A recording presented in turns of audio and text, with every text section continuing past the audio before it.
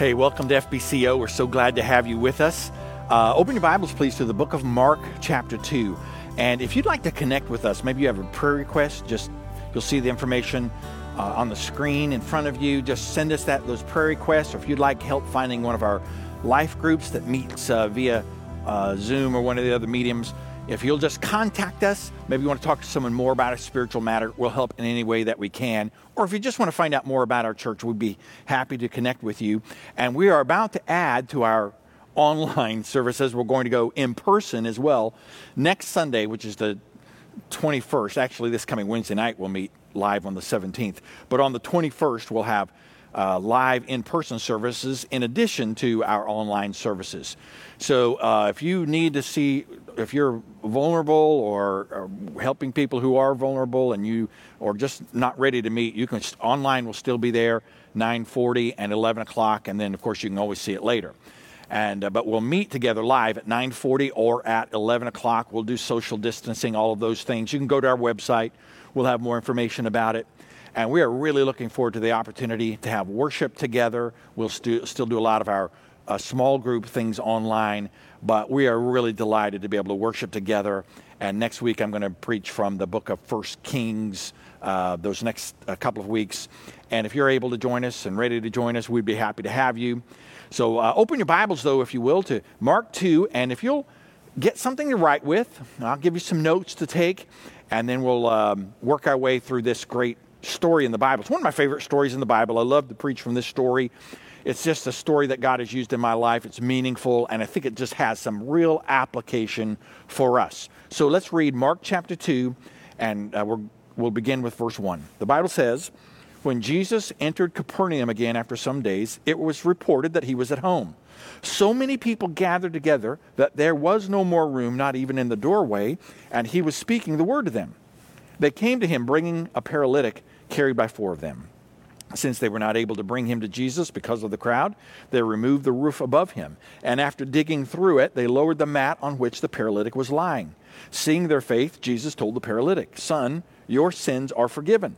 But some of the scribes were sitting there, questioning in their hearts, 'Why does he speak like this? He's blaspheming. Who can forgive sins but God alone?'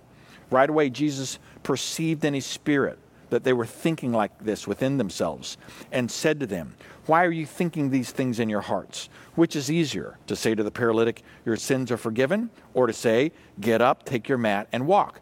But so that you may know that the Son of Man has authority on earth to forgive sins,' he told the paralytic, 'I tell you, get up, take your mat, and go home.' Immediately he got up, took the mat, and went out in front of everyone.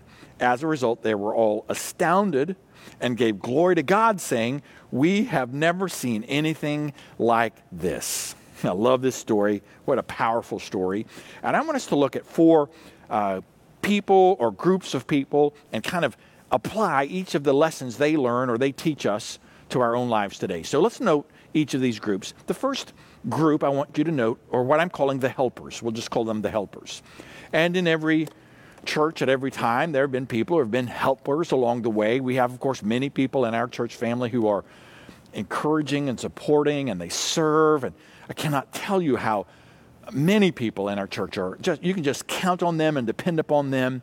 And I thank the Lord for people like that, who don't just, kind of watch from the sidelines, but really participate, really serve, really help. They teach our life groups. They help in our activities. They encourage in every way. We're thankful for people like them. And this story has helpers, certainly. The Bible tells us in verse 3 that Jesus had been there in Capernaum, and it's just he was at the house, but it was just packed with people, and Jesus was preaching to them. And the Bible says in verse 3, they came to him bringing a paralytic carried by 4 of them. So there's at least 4 helpers, maybe more, but at least 4, because we know 4 of them, each of them have, a corner of the pallet the man was resting on, and they brought him, because he's unable to walk, they brought him to Jesus. And I am grateful for people like this who help. Let's note some characteristics of them. I'll note 5 things. These are people who have compassion. They didn't just say, "Well, it's too bad for the guy." I mean, they had compassion on this paralyzed man. They cared about him. You'll never do anything if you don't have some compassion. if you begin to see the world as others sees it, the Bible tells us we weep with those who weep, we mourn with those who mourn. There's something about just having compassion for people who are hurting. And sometimes, as I often say, when people are grieving or people are hurting or people are broken or people are going through a difficult time, they don't so much need our fixing of them. They need our care, our compassion, our love for them, sometimes just our presence. And here are some people who had deep compassion. They cared about this friend. They must have said, Jesus is the great miracle worker, and our friend needs the miracle. Secondly, they had action. It wasn't just compassion. Compassion says, boy, I wish our friend, could get to Jesus. I wish Jesus could get to our friend. They did something. They cared and they acted. And really those two things go together. I am always grateful when I see people who care and who get directly involved in helping find solutions. And they said, we're going to do something about this. We don't just feel sorry for the man. We don't just wish he could come into contact with Jesus. We're going to do something about this. We're going to put our faith into action. We remember recently we looked at the book of James. We noted faith in action and how faith and works are always connected together. And how when we care, when we deeply care, of course, it always ought to lead to the action of caring. And so these men did something. They actually picked up, each of them, a corner of a pallet and brought the man to Jesus. Notice a third characteristic. They're persistent. They have persistence. The Bible says they got to the door, to the house, and they couldn't get in because it's so crowded. And they could have just said, like so many would, I suppose, well, we tried. We gave it the old college try, and we couldn't get our friend to Jesus. But they were persistent. They didn't give up. And they did something extraordinary because of that. Persistence is an important characteristic in our faith. A lot of people have said, I'm making a commitment to the Lord. They just never follow through with the persistence. They say something like this, I'm going to read the Bible. They just don't do it. It's one thing to make a commitment to say, I'm going to read through the whole New Testament. I'm going to read the New Testament for myself. It's another, day by day by day by day, to read chapters of the Bible and to begin to put that into practice. That's persistence.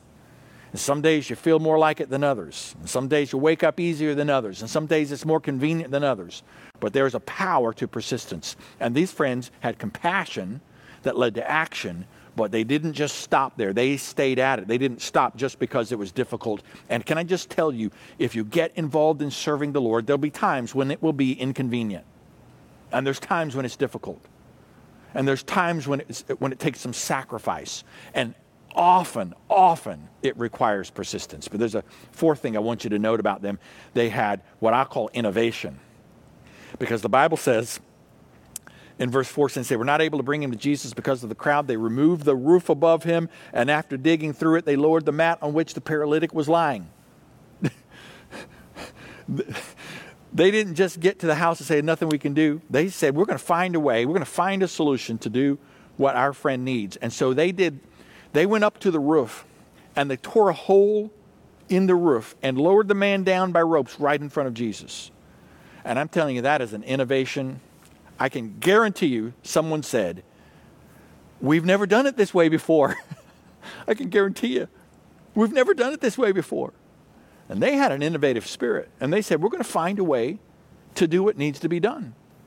We're going to think outside the box for a moment. We're going to find a way to bring our friend to Jesus.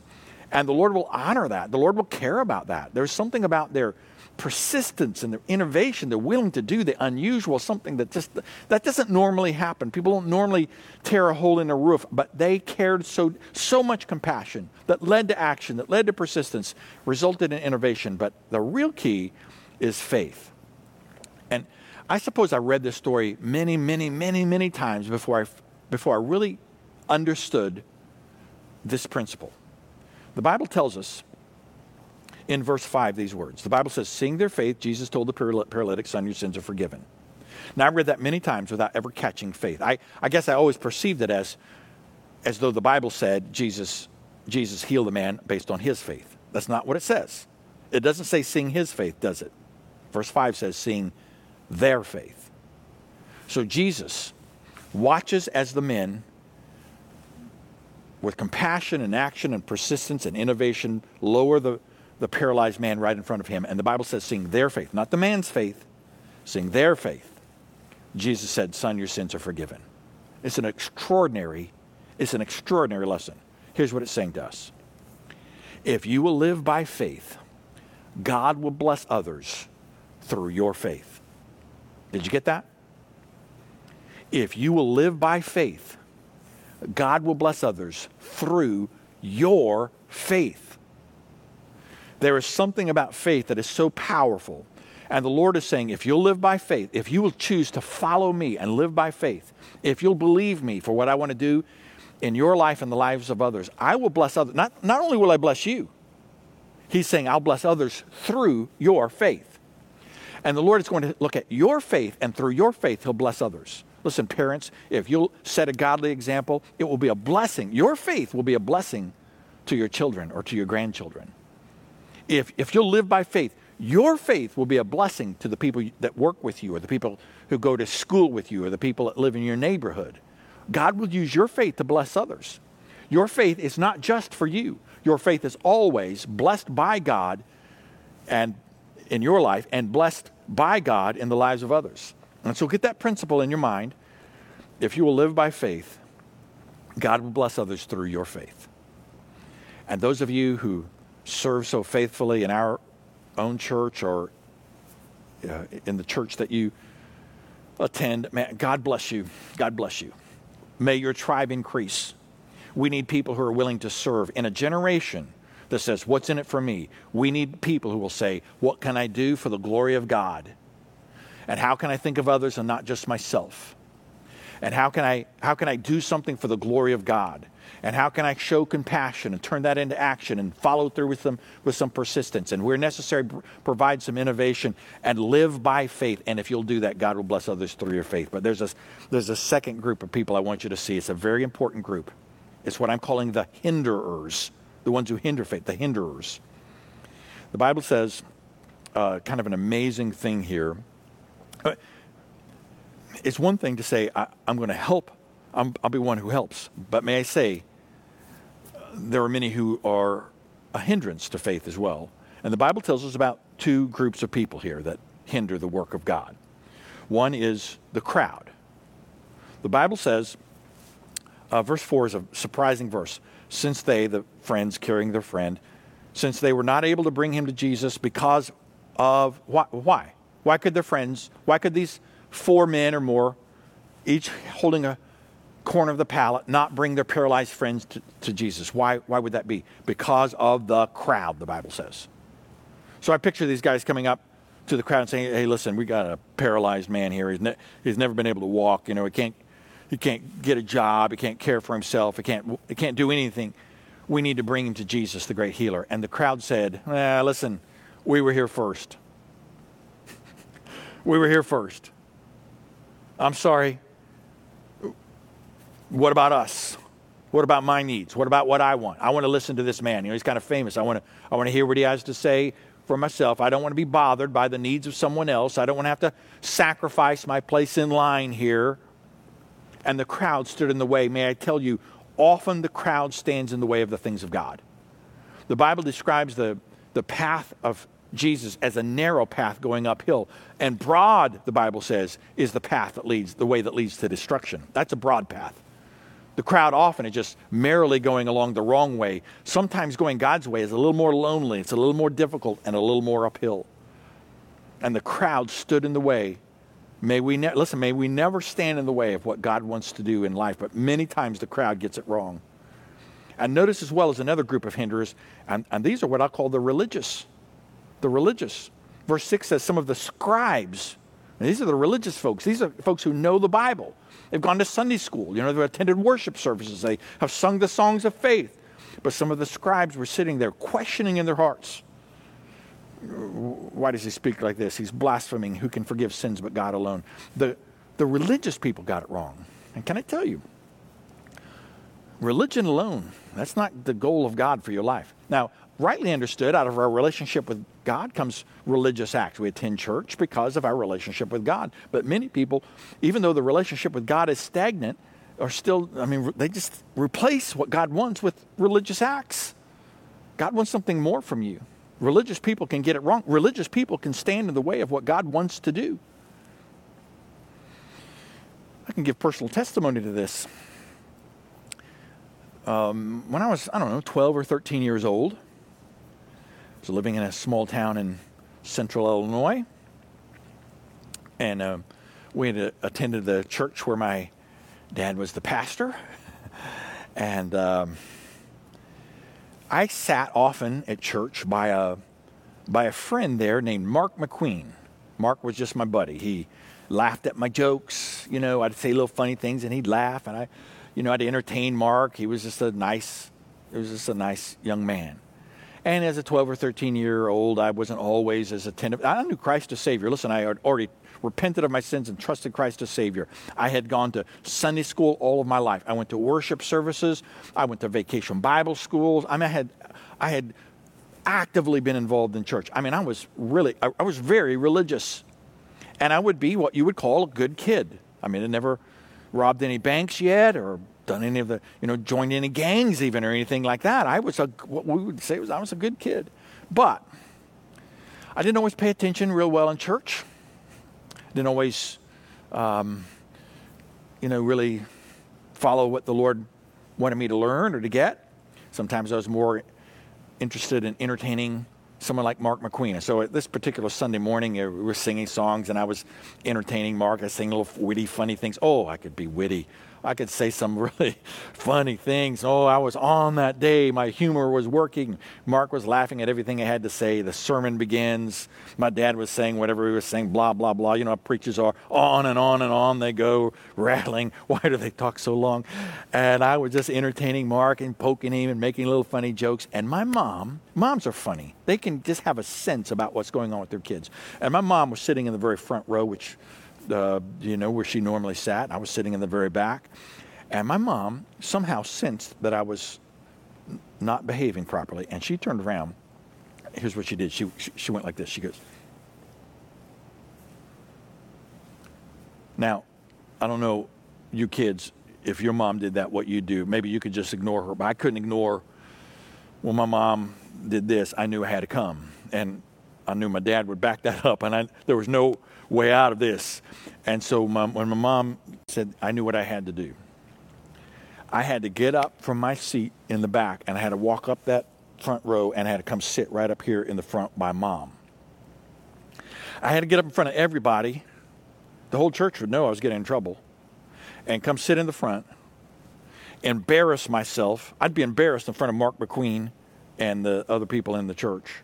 And come sit there knowing I'd probably get in more trouble when I got home. I'd have a good talking to, which was almost worse than anything else that could happen.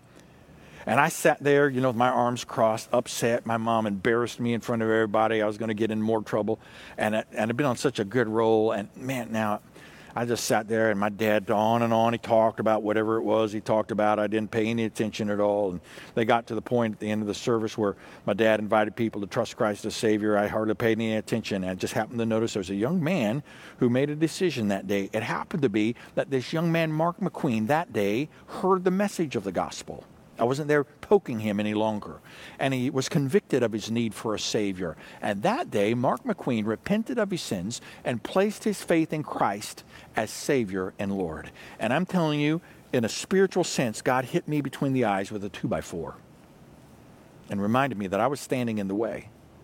I'd been the one standing in the way of what God wanted to do. As a religious person, I'd stood in the way of what God wanted to do. Listen, by our attitude, by our actions, by our spirit, we can hinder the work of God so that God works around us instead of through us. And woe unto me and others when we hinder the work of the Lord. There's a third group I want you to know, a third person, and that's what I'm calling the helpless one.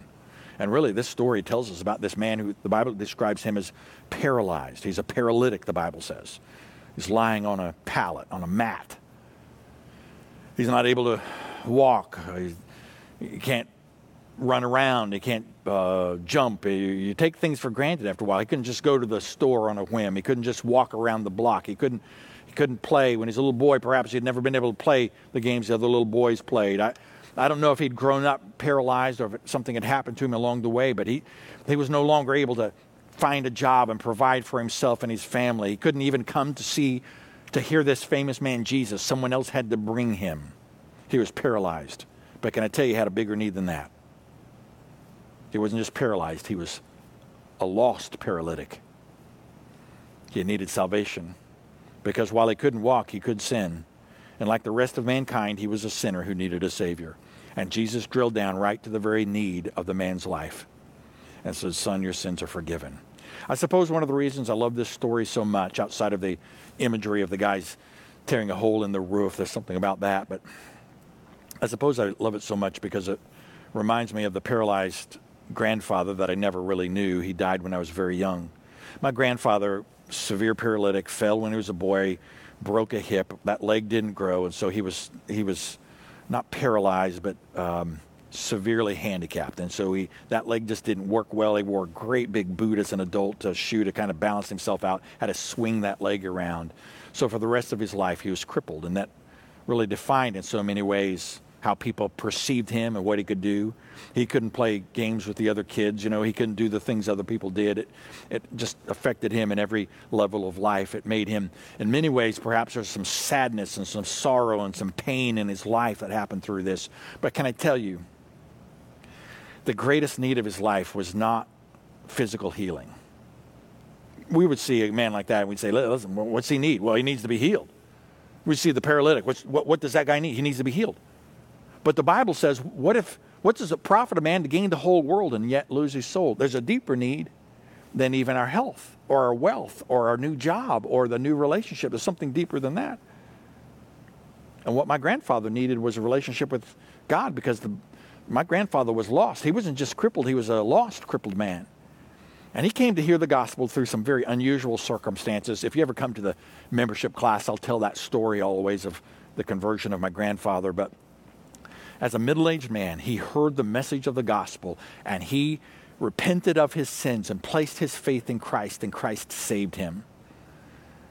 You've heard me say before, perhaps, if you've been here, how I look forward to seeing my grandfather in heaven. I've got this early imagery of him in my mind, but I look forward to seeing him again in heaven one day.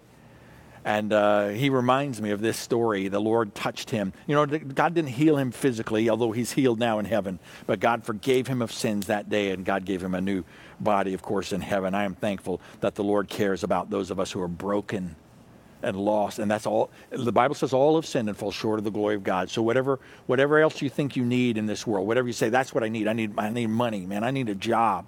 I need a better relationship. I need a new family. Whatever it is you say, that's my greatest need. There's a deeper need, and that's this relationship with God that affects everything else in life. Everything else in life. And this man found forgiveness of sins, and he found new legs to walk upon. There's a fourth group in this story, and that's this one I'm going to call the Holy One, the Lord Jesus himself. Verse 2 tells us Jesus came back to Capernaum. People found out he was there, and the Bible says in verse 2, so many gathered together that there was no more room, not even in the doorway. So what does Jesus do? And he was speaking the word to them. Jesus began to teach them about his Father, and to teach them about what it meant to follow God's purpose and God's plan. He began to preach to them the truth. Jesus always does that. We're reminded that Jesus cares deeply about the truth. It's one of the reasons why we teach the Word here. We preach the Word. We sing the Word. Our life group's about studying the Word. We want people to know what God has to say. We want them to study and learn and grow and become everything God wants them to become. And we want that for you. This story reminds us that Jesus reminds us that of what matters most, that salvation is even greater than the greatest things we think we need. The Bible tells us here that Jesus said, son, your sins are forgiven. He didn't start with healing him physically. He started with the most important matter, his soul.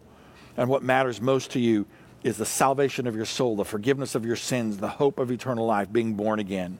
Jesus reminds us of authority. He reminds us of forgiveness and healing. In fact, Jesus said, the scribes said, well, who can forgive sins? Rightly, they said, who can forgive sins but God alone? And verse 8, Jesus right away perceived in his spirit that they were thinking like this within themselves and said to them, why are you thinking these things in your heart? Which is easier, to say to the paralytic, your sins are forgiven, or to say, get up and take your mat and walk? They're about the same number of words. It's pretty easy to say either. But so that you may know that the Son of Man has authority on earth to forgive sins, he told the paralytic, I tell you, get up, take your mat, and go home. Jesus reminds him of the authority he has, spiritually and physically. And then Jesus reminds us of his capabilities. I love that he healed the man. I love that he forgave the man. And I love that he allowed all those people to watch what was going on. And I love how this passage ends. The people said this. They gave glory to God. Glory to God. That's the right place to give glory to God. For every blessing that comes your way, salvation, every blessing you have, to give glory to God. But notice what they said. We have never seen anything like this. We've never seen anything like this.